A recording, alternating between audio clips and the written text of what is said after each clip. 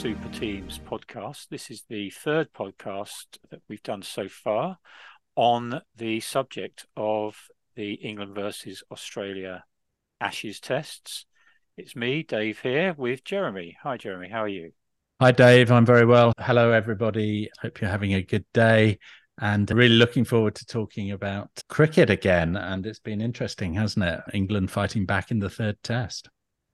It certainly was. And it was really excellent. In fact, something I wanted to start this podcast with was a quote from the end of the second test, where Stokes said after losing the second test, it's very exciting to know that the way in which we're playing our cricket actually couldn't be more perfect for the game we find ourselves in. We have to win these 3 games to get this earned back. And that just sums up what England's philosophy is all about. Well, part of what England's philosophy is all about, to create history, to set new records. Only one team in Ashes history has come back from 2-0 down in the series, and that was Australia back in the 30s, I think. And England had never done it. So this is another chance for this team to create history. And it's interesting how they see major adversity, like being 2-0 down and you've got no margin for error, as an opportunity. Well, it's a clever reframe, isn't it? So if we just remind ourselves that the central sort of proposition of the England team's identity is around removing fear. And so that means in terms of your actions on the pitch, you have to follow through with actions that are fearless. That's what they want to see from the players. But also you have to have a narrative that sits behind that says, well, there's nothing to be afraid of. So from a neurological perspective, we know that if we can transfer something from a perception of fear to a perception of challenge, so a perception of threat to a perception of challenge, then that means that the brain interprets things in different ways and releases different chemicals into the body, which are helpful for performance. Indeed. And we saw some real manifestations of that in this test match. We saw Mark Wood bowling one of the fastest overs in history since records of recording ball speed began. Right. A really frightening over in the 90s, which it's interesting how that extra 5 miles an hour really unsettled the batters. And then we saw his batting, where in quite precarious positions in both innings, he came out with the intention of hitting 4s and 6s. And I think he scored something like 42 runs over the two innings, which were absolutely crucial to England winning the game. For anyone that didn't see the game, we won by 3 wickets in a very close finish. So that was that. And then we also saw Moeen Ali in the second innings wanting to, I think the quote was something like, I want to get at the Aussies. And he was promoted up to number 3 in the batting order, which was an interesting decision because that protected Harry Brook from having to bat at 3 and kept him at 5, which meant he could come in later in the innings and actually play an innings that held the second innings together and helped us get very close. I was going to say get over the line, but he was out with about 20 needed, I think.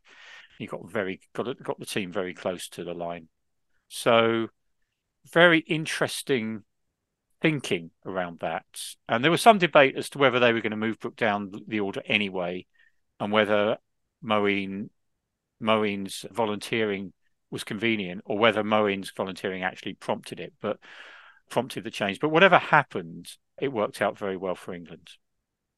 There's obviously some people who will look at this last test match and say England's selection was different. So they brought in Moeen Ali, Chris Wood and Wokes. Sorry, it's Chris Wokes and Mark Wood. Sorry, yes, I was just trying to remind you of the third way name. Around. Yeah. So we'll do that again. So they brought in Chris Wokes and Mark Wood, and so there will be people who will say they just had a stronger team. It was a better team, better bowlers, and Wokes is, a world-class all-rounder. And so having players come back from injury was what made the difference. But what are your thoughts about that? argument. I think the it was a better balanced team, I would say. Now, was the England policy to become a little more sensible, in quotes, which is what some of the pundits have been asking for England to be, a bit more considered?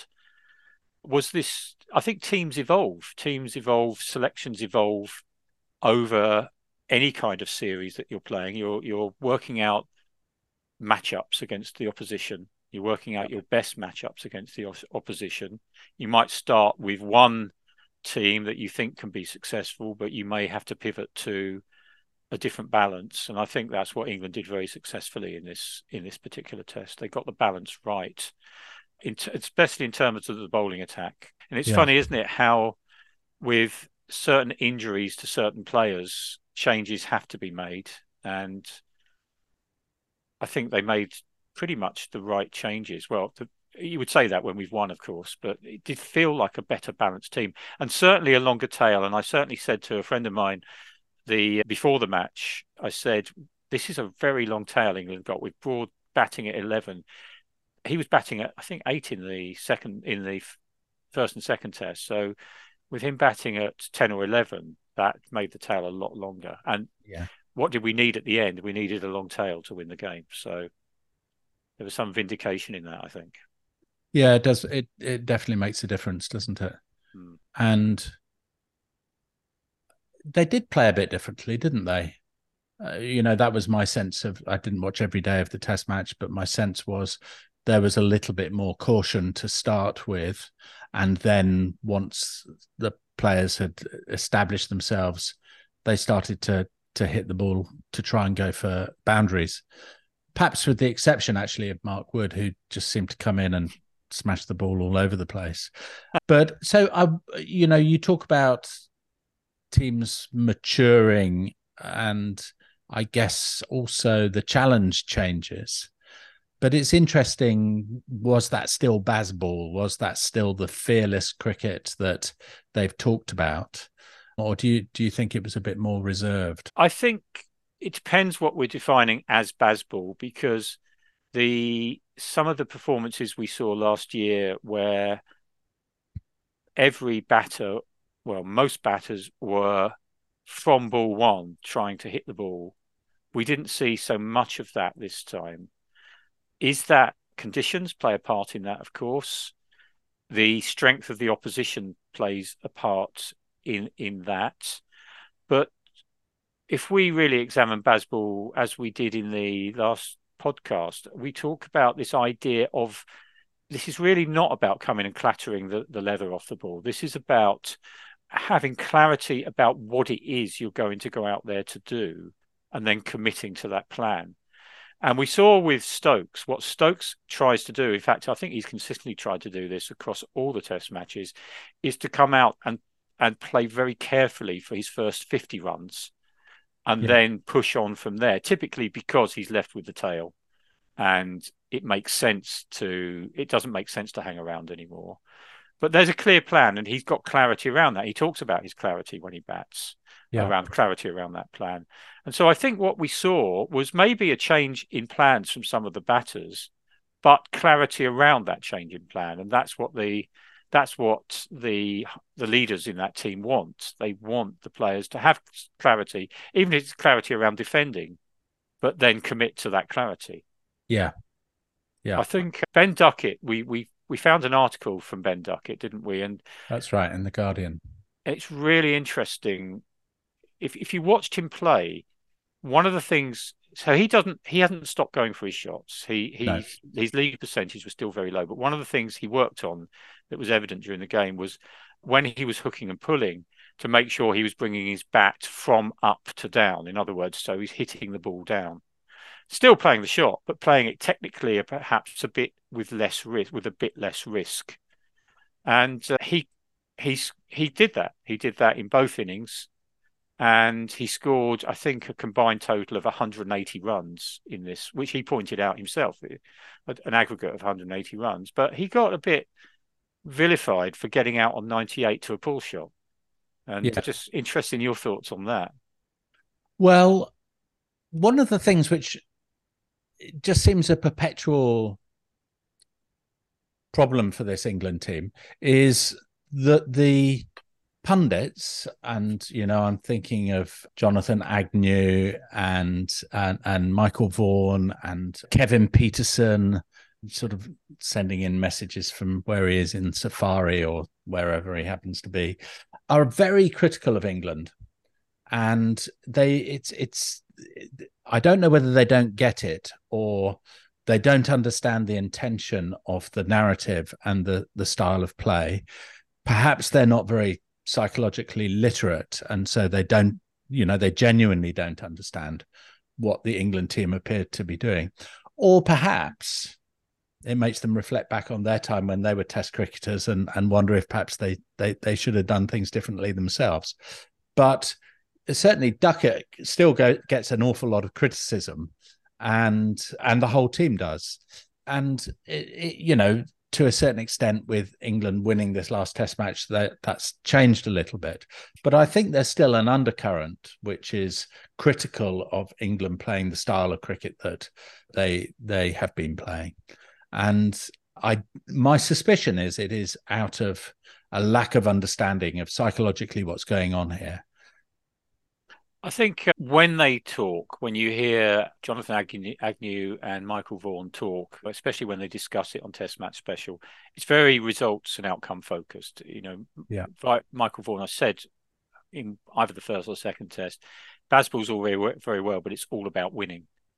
And no one's going to disagree that cricket, you play any sport to win. That's part of the attraction and part of the challenge of sport is to perform as well as you can with the hope of winning. The difficulty here is England have deprioritised the outcome. They've deprioritised the outcome, but they've done it in a very clever psychological way in order to give themselves a better probability of getting the outcome they want, which is to win. They've had to deprioritise it because they've realised that psychologically, if we focus on winning and talk about winning, that creates pressure, that creates fear, and then the opposite happens. We are likely to then lose because batters and bowlers are playing a very different game than if they're playing without fear. And you get a game of cricket where maybe two teams are playing a very sort of safety first game of cricket, which becomes quite difficult to watch as well. It can be tense, but it's not as entertaining.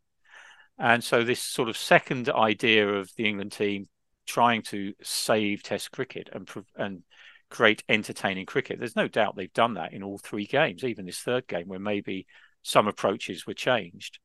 But the key thing is this deprioritization of outcomes, which as when you hear Jonathan Agnew and Michael Vaughan talk, as I said, it feels like they haven't really grasped the reason behind that point. And so, Michael Vaughan said this one at the end of this test, he said, fantastic. Both teams have produced 3 games of cricket you only dream of commentating on. Well, I don't remember at the end of the second test, he was talking about what a dream it was to commentate on those first 2 defeats. But now we've got a victory and the test series is live. Suddenly it's all okay. And so I think that actual quote vindicates England's approach. What they've done there is they've convinced Michael Vaughan that this is actually entertaining cricket, and it's a kind of cricket that you can only dream of commentating on. So I think they've actually got Michael Vaughan on board, strangely, with the whole approach. Now, whether he would admit to that, I don't know. And if you look at that final day, there were plenty of chances for Australia to take wickets. There was a few dodgy edges that fell safe that on another day they could have gone to an Australian player and in the field and we'd have been bowled out before we got to the total. So, it's still on a knife edge. BazBall is still there, whatever you think BazBall is. But for some people, a result changes everything. It's interesting, isn't it? Because if you looked at the first 2 tests, the number of extras that England gave away, the number of other mistakes that they made in the field in terms of dropped catches, fielding errors, was the difference between the 2 teams. And if in fact, I think that it was exactly the extras that was the difference between the 2 teams. And what we saw in the third test was a definite improvement from England in terms of reducing extras and holding on to their catches as well, I think. And so, despite having lost 2 tests, what we saw was greater levels of concentration. And I guess that's what you want. I mean, I guess you could be critical of the lower levels of concentration earlier on in the series, but you could also argue, I think, that but for some exceptional performances by the Australian team, England would have won the second test. So, for instance, the ninth wicket partnership was between Nathan Lyons and Pat Cummins was 55 runs, and you don't really expect that at that point of the game. And England really didn't look like they were going to get a wicket at that time in the game. So Australia really stepped up, and England seemed to have improved for this game. Coming back to your point about have they won over their critics, I was reading an article in the Sydney Morning Herald after the second test and before the third test.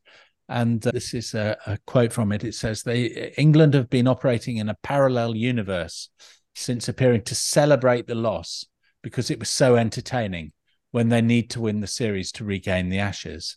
So I wonder whether the Australian journalists have also reevaluated a little bit now. Maybe not, probably not. Interesting point from one of the players as well. I think it was Ben Duckett again, talking about how actually there's a lot of respect between the teams on the pitch, and that the sledging isn't as bad as he might have anticipated, and that therefore he's enjoying the match. There's also a quote from Labuschagne, the Australian batter, where he says, "I really enjoy the way they play, England. I'm not going to lie. As a cricket watcher, watching the series prior, I've loved it. I think it's exciting, it's entertaining, it's good to watch." But that's interesting, isn't it? That in fact, all of the players now are probably starting to appreciate being part of this exciting approach to Test cricket.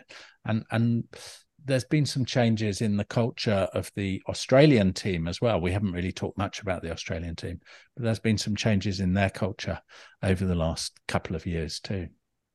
Well, I think that's an interesting area to explore because we focused, I think we were both very excited by this psychological shift that had happened in the England changing room with the England leadership team. We haven't at all talked about the Australia culture, the Australian dressing room culture. And not that we have great insight into that, because there are fewer articles that we can find on that. But it might just be interesting to explore that a little bit and explore what we can at least see and what might be going on with the Australian team. So any thoughts on that?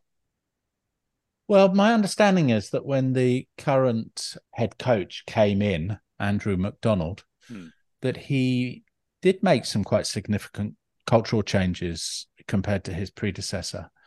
And what the players have talked about is a much more adult to adult kind of environment. So this is using a sort of transactional analysis idea. What transactional analysis suggests is that if you act like a parent, if you tell people what to do, if you chide them or tell them off when they don't do what's required of them, if you're very directive, but also then very supportive and encouraging, but as long as they do what they're told, then what you get is a kind of childlike response from the people who you're interacting with in that way. And that childlike response means that they don't tend to make decisions for themselves.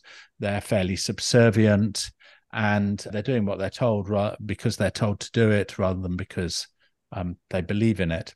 And a second byproduct of that is that sometimes those children turn into stroppy adolescents who just want to argue back. And yes, of course, they'll comply, but they don't really buy into what's happening. So it seemed to me that they'd gone from a parent-child kind of situation to more of an adult-to-adult relationship between the head coach, the coaching staff, and the players. And the reason I say that is that my understanding is that they've, for instance, changed the way in which they train. So they've made things optional now.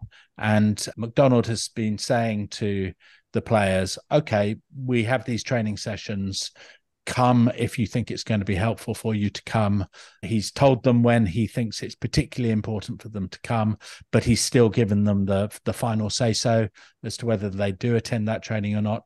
And what he's really saying is, you're the guys who are going to go out there and do it. You're the guys who know what shape your body's in.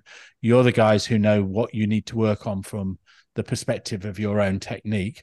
We're going to give you feedback. We're going to give you information, but we're then going to let you make choices about how you approach your own training, what kind of coaching input you need, how much physical work you need, how much rest you need, and so on and so on. And that's an interesting change, and it's an empowering change. So perhaps what we're seeing is a more mature, or certainly a different approach within the Australian dressing room as well. Yes, that's interesting. And we know that the Australian team historically and traditionally have had a reputation, let's say that, of being aggressive out on the pitch, in the batters' faces, lots of chat, and try to intimidate batters. And it was interesting to read a quote from, I think you mentioned it earlier. There was a quote from Ben Duckett in this article where he was interviewed, and he said this. He said, "My view on the Australian team is that they're a very, very good team." He then follows it up, but they're a nice bunch of guys, or a bunch of nice guys. Pat Cummins seems like one of the nicest blokes in cricket. If I bowled 90 miles an hour like him, I'd give the batter a lot more chat. But it doesn't feel like they're trying to intimidate anyone out there. They're just focusing on their skills. And I think that's only a small anecdote, but from somebody that's on the receiving end of their fast bowling. But it's interesting that that's what he sees. He sees a team very much focused on their skills, and I think it's been documented elsewhere that most England players will say that this is the best team they've come up against since this change of approach. And when you're faced with a team that can execute skills at a very high level, you're going to be tested. Your approach, your technique, everything is going to be tested. And this is what the Australian team seem intent on doing, seem intent on showcasing their skills and making sure that they're in the best position to execute their skills, which you could argue is not actually a million miles away from what England are doing. This idea of having clarity on your plans and then executing those plans. So there's something quite similar here, maybe. And it's interesting to contrast it with what's happening in other sports, or perhaps to compare it with what's happening in other sports. So one of the, I think, question marks that's going through football, soccer at the moment, and rugby as well, is whether players really benefit from being given so many targets and being measured the whole time. If you're a Premier League football player, typically you'll be wearing your GPS vest the whole time. You'll be told what to eat and when to eat it. You'll have to enter into the app on your phone what it is you've been consuming. You'll have a wearable on which will measure how much you've slept. Your training load will be worked out for you every week, and you'll be told when you need to stop. And when you need to stop training is based on how much you've run in that training session, and is calculated with an algorithm which is designed to reduce the likelihood of you getting a soft tissue injury from continuing to train whilst you're perhaps past a certain level of lactic acid. And so it goes on and on and on. And one of the concerns amongst some performance staff, the more, I guess, progressive performance staff within football at the moment, is, have we gone too far? Have we reached a point where actually players don't make any decisions for themselves? And therefore we're creating these quite passive individuals who are incapable of changing gear or changing direction when that's needed in matches. I guess if you're Pep Guardiola, you might make the argument that you want your players to stick to the game plan and to play in the style that you want them to play in. But there's a balancing act to be had, I would say. And that is definitely infantilizing of footballers. Now, I don't think it's quite the same in cricket, but I'm sure there are some similarities around physical workloads and probably players being asked to report on their psychological state and well-being as well. It's interesting, isn't it? It depends what stats you've used to drive performance. So I remember reading recently Declan Rice with his impending transfer to Arsenal, which has now gone through.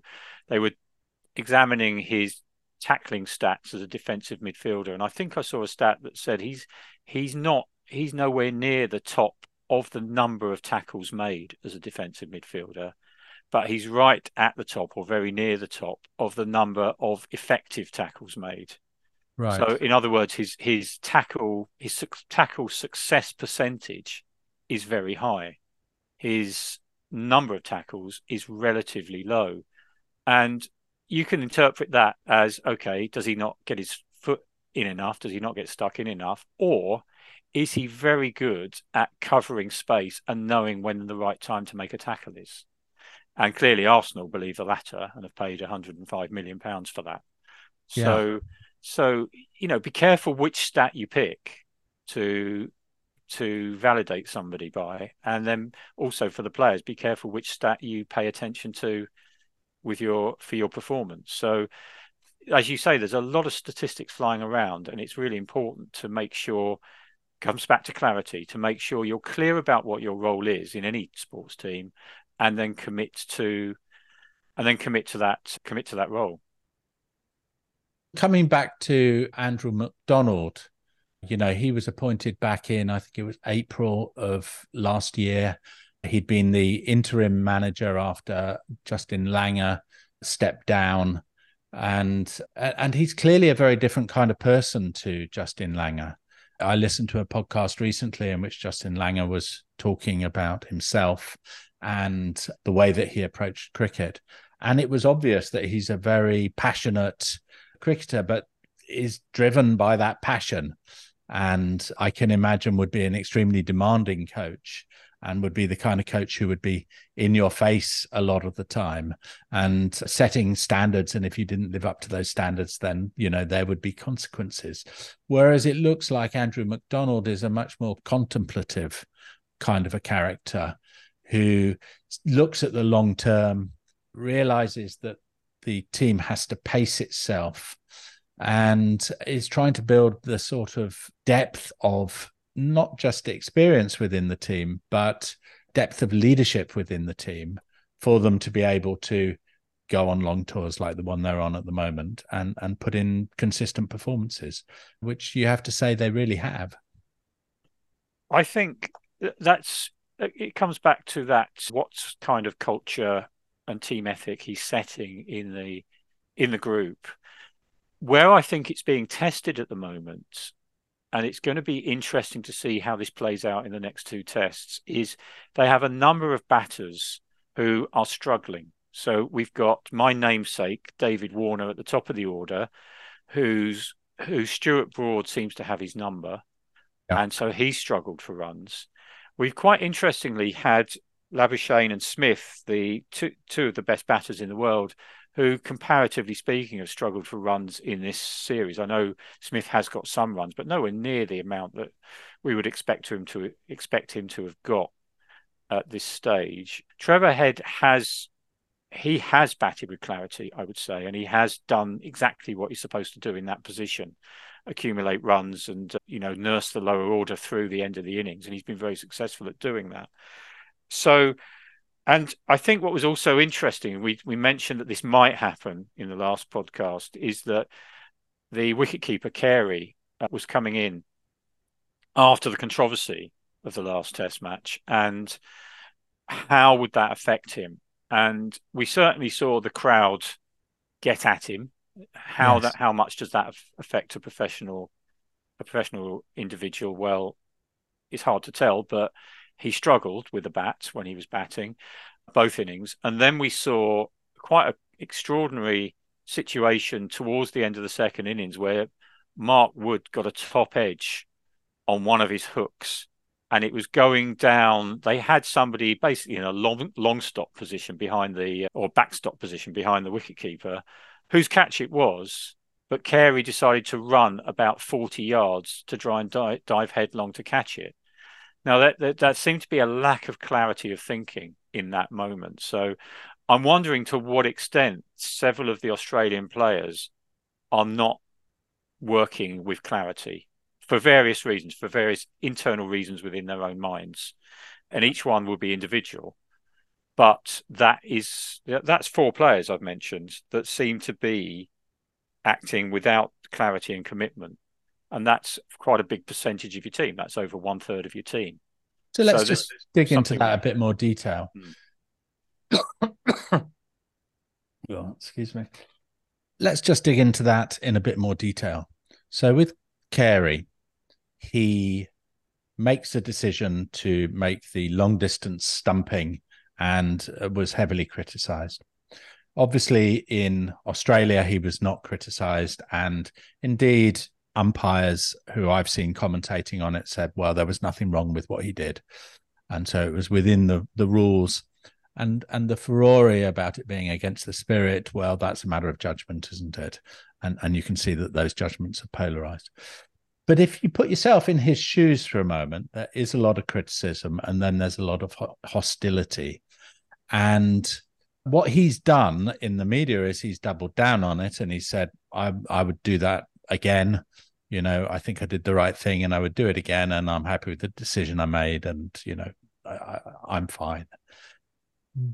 But probably the reality is different. So if we were to think about the chimp model and the idea of his emotions, his emotional chimp having an impact on how he approaches his cricket and starting to interfere, what do you think might be going on there?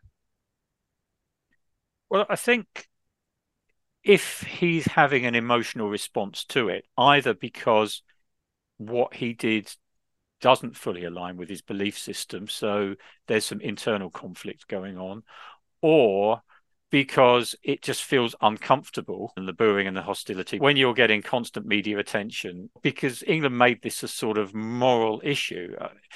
England were quite smart about how they almost created a culture war. Whatever you think about it, England have been quite smart to create this sort of culture war about the spirit of cricket, and England are on the right side of it, and the Australians are on the wrong side of it. So if we think about that particular instance where he sprinted back directly behind the wickets to try and dive and take a catch over his shoulders, correct me if I'm wrong, but what I think you're saying is that if he's feeling an emotional pressure, if his chimp, if you like, is saying to him, you need to prove yourself, you need to show that you are a good cricketer, you need to show that you can do the right thing, then perhaps you chase something which you shouldn't chase because your emotions are telling you and making that argument to you. That would seem to be a classic kind of chimp moment, wouldn't it? When you look at that, really we're operating out of the computer part of our brain most of the time when we're executing our skills, when we're driving a car, etc. When we're doing things on automatic, we're operating out of the computer. And a well-programmed computer like his, when he's been in professional cricket a decent amount of time, will know what to do. So in that moment, the ball goes up in the air, his brain computes what's happening and makes a judgment. And if it was left to the computer, which is the absolute fastest part of his brain, the computer would have probably said, right, shout to the man at the shout to the backstop, it's his catch, because that's the percentage play. But as soon as you get the emotional interference, unfortunately, although the emotional brain is faster than the human, but it's slower than the computer, but it's more powerful than both. As soon as that kicks in, it takes over. And So now, an example might be that you're in your car to work on a route that you've traveled on time and time again. You wouldn't even be able to say what route you took to get to work.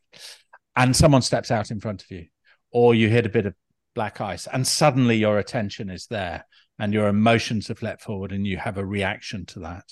Is that what you mean about the difference yes, between the computer and and the chimp and the emotional thinking, yes, it is. You know, we've got these three parts to our brain, and for most of the day, for human beings, we're operating actually out of our computer. So when I drink from my water bottle, I don't have to consciously think about how to do that. I just know how to do that, and I can do it without thinking.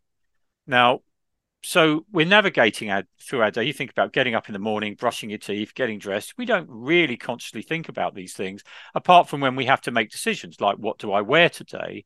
Now we might bring in our human for logic to say, well, I'm going into work, I'll wear something smart or not, as the case may be. Or I'm sitting at home, so perhaps I'll just sit in my pajamas or whatever. But these are more conscious decisions that the human might get involved in. And then sometimes when we are in some kind of emotional distress or emotional excitement, the chimp will come in. So, for example, if we're driving the car along and suddenly there's an emergency in front of us, we want the emotional thinking part to come in to act quickly, potentially, and to take evasive action.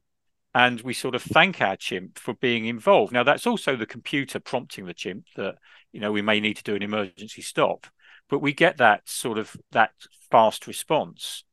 But sometimes when that emotional response is unhelpful, like it was for Alex Carey, we're going to see a chimp trying to catch a ball. And that's effectively what we had. The chimp had taken over and decided it needed to take action for whatever reason, like you say, maybe to look good, to redeem himself, whatever. But we then saw a chimp trying to catch a ball. And there's one thing we do know, chimps can't catch cricket balls.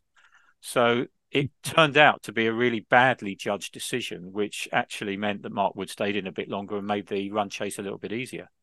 So Yeah. that's sort of what we're seeing there. And if we just again go a bit deeper into this, because I think this is quite interesting. So if we contrast that to the England team, and my understanding of what's happened in the England team is that they've spent a lot of time talking about who they want to be together. So what do they stand for? That's been described as BazBall, but it's a style of cricket. They've got a lot of agreement and shared belief about that.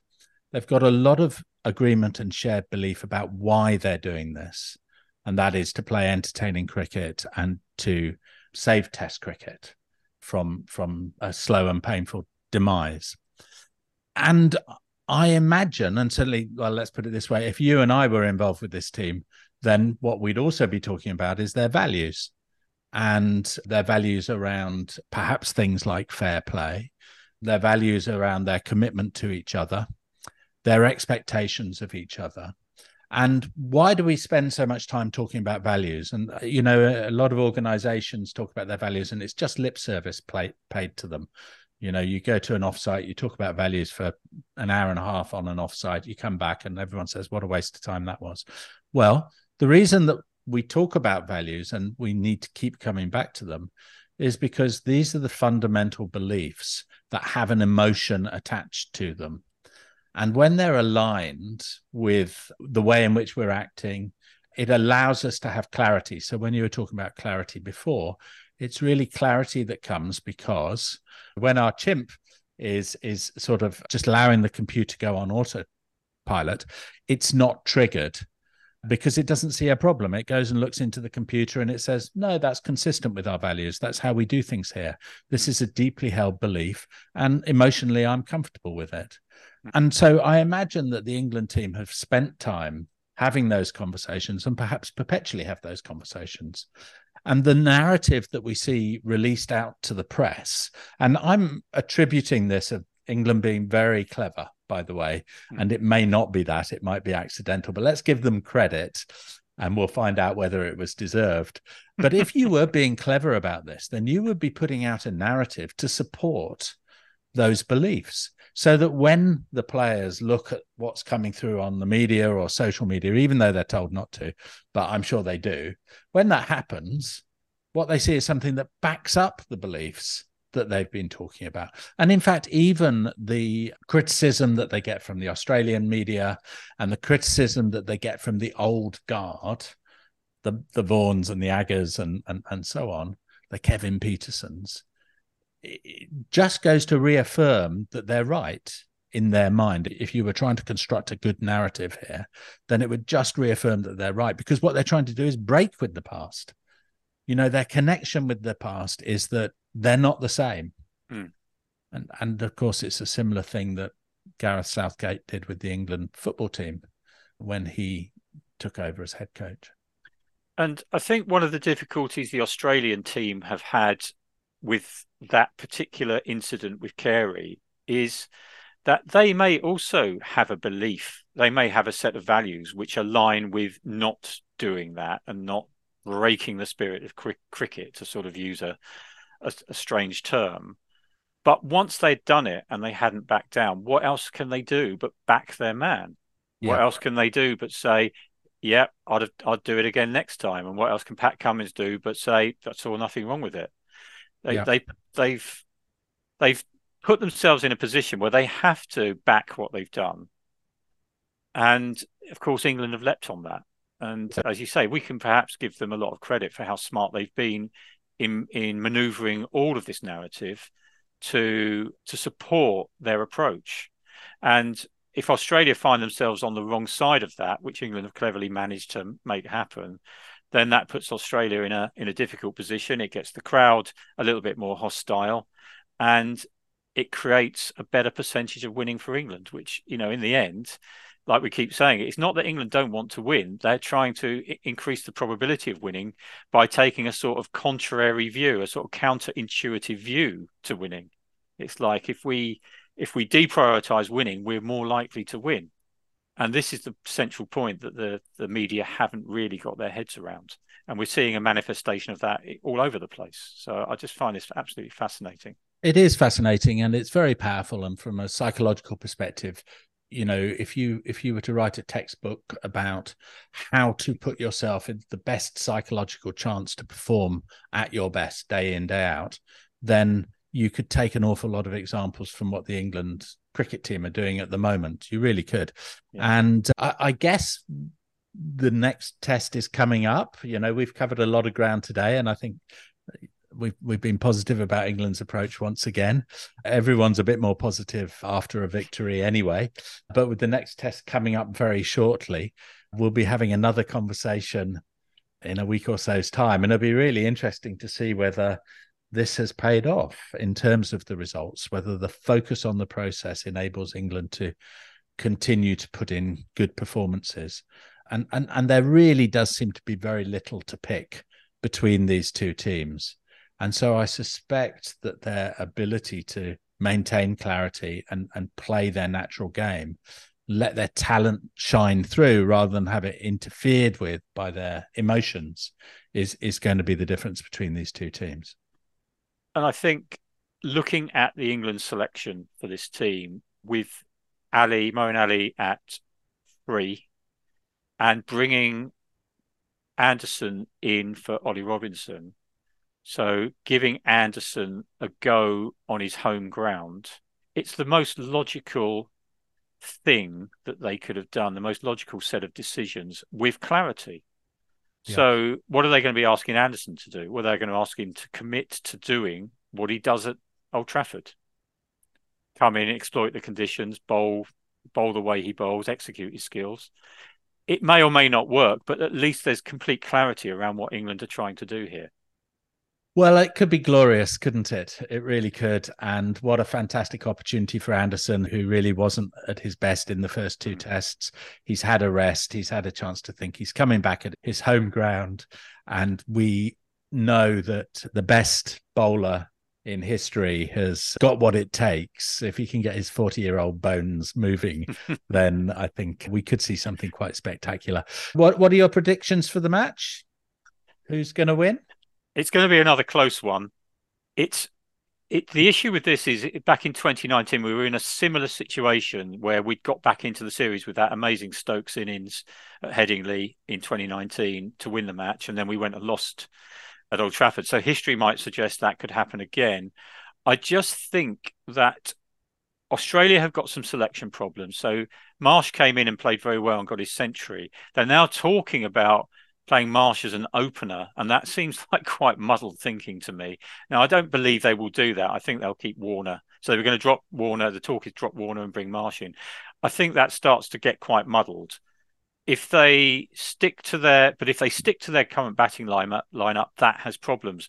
So I think this lack of clarity within the Australian batting lineup may just tip the balance, but we're going to have to bowl well. So if we bowl well and that lack of clarity continues, there's a lot of ifs in there, then England will win. So I'm pretty much sitting on the fence here. That is a fantastic job of sitting on the fence. I'm not going to let you get away with that. What's your prediction? Well, oh dear, don't press me, don't push me into that because I think Okay, well, Australia. I'm gonna give you my prediction. My prediction is that England will win. I agree that the pressure's on, and it's going to be difficult, but I think that they're giving themselves the best chance of not letting that pressure get to them, and so I'm definitely predicting a big win for England. Probably, I'm reckoning 10 wickets in the match for Jimmy and a century for Bairstow. How does that sound? Insane. So I'm going to do what I do with West Ham, which is I'm going to predict an Australia win because I always predict whoever's playing West Ham. I always predict they're going to beat West Ham. So I'm going to predict an Australia win so that I can either be right or I can be happy. Okay. One of those two things is going to happen. Well, on that note, I think we should probably wrap it up. And thanks again for a really interesting conversation. I hope the listeners have enjoyed themselves listening to us chatting through our perspectives on these two teams. And we'll be back after the fourth test. Thank you. Goodbye. Thanks. Bye-bye, everybody.